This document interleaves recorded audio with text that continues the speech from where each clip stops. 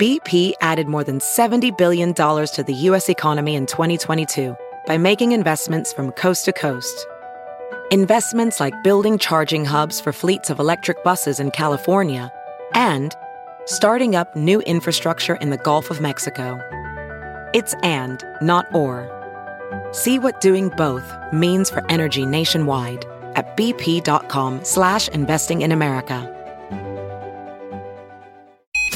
What's the best way to treat dandruff? I'm Dr. Drew Ordon, host of The Doctors, and these are the doctor's orders. Dandruff, those white flakes of dead skin that dot your hair and shoulders and give you an itchy scalp. It's a common condition typically caused because of a dry, irritated, oily scalp from not shampooing enough or possibly a yeast-like fungus called Malassezia. Mild cases of dandruff may need nothing more than daily cleaning with a zinc pyrithione shampoo or a selenium sulfide shampoo. It's rarely serious, but you do want to get it under control. For more information on treating dandruff, log on to thedoctorstv.com. I'm Dr. Drew Ordon, and those are the doctor's orders.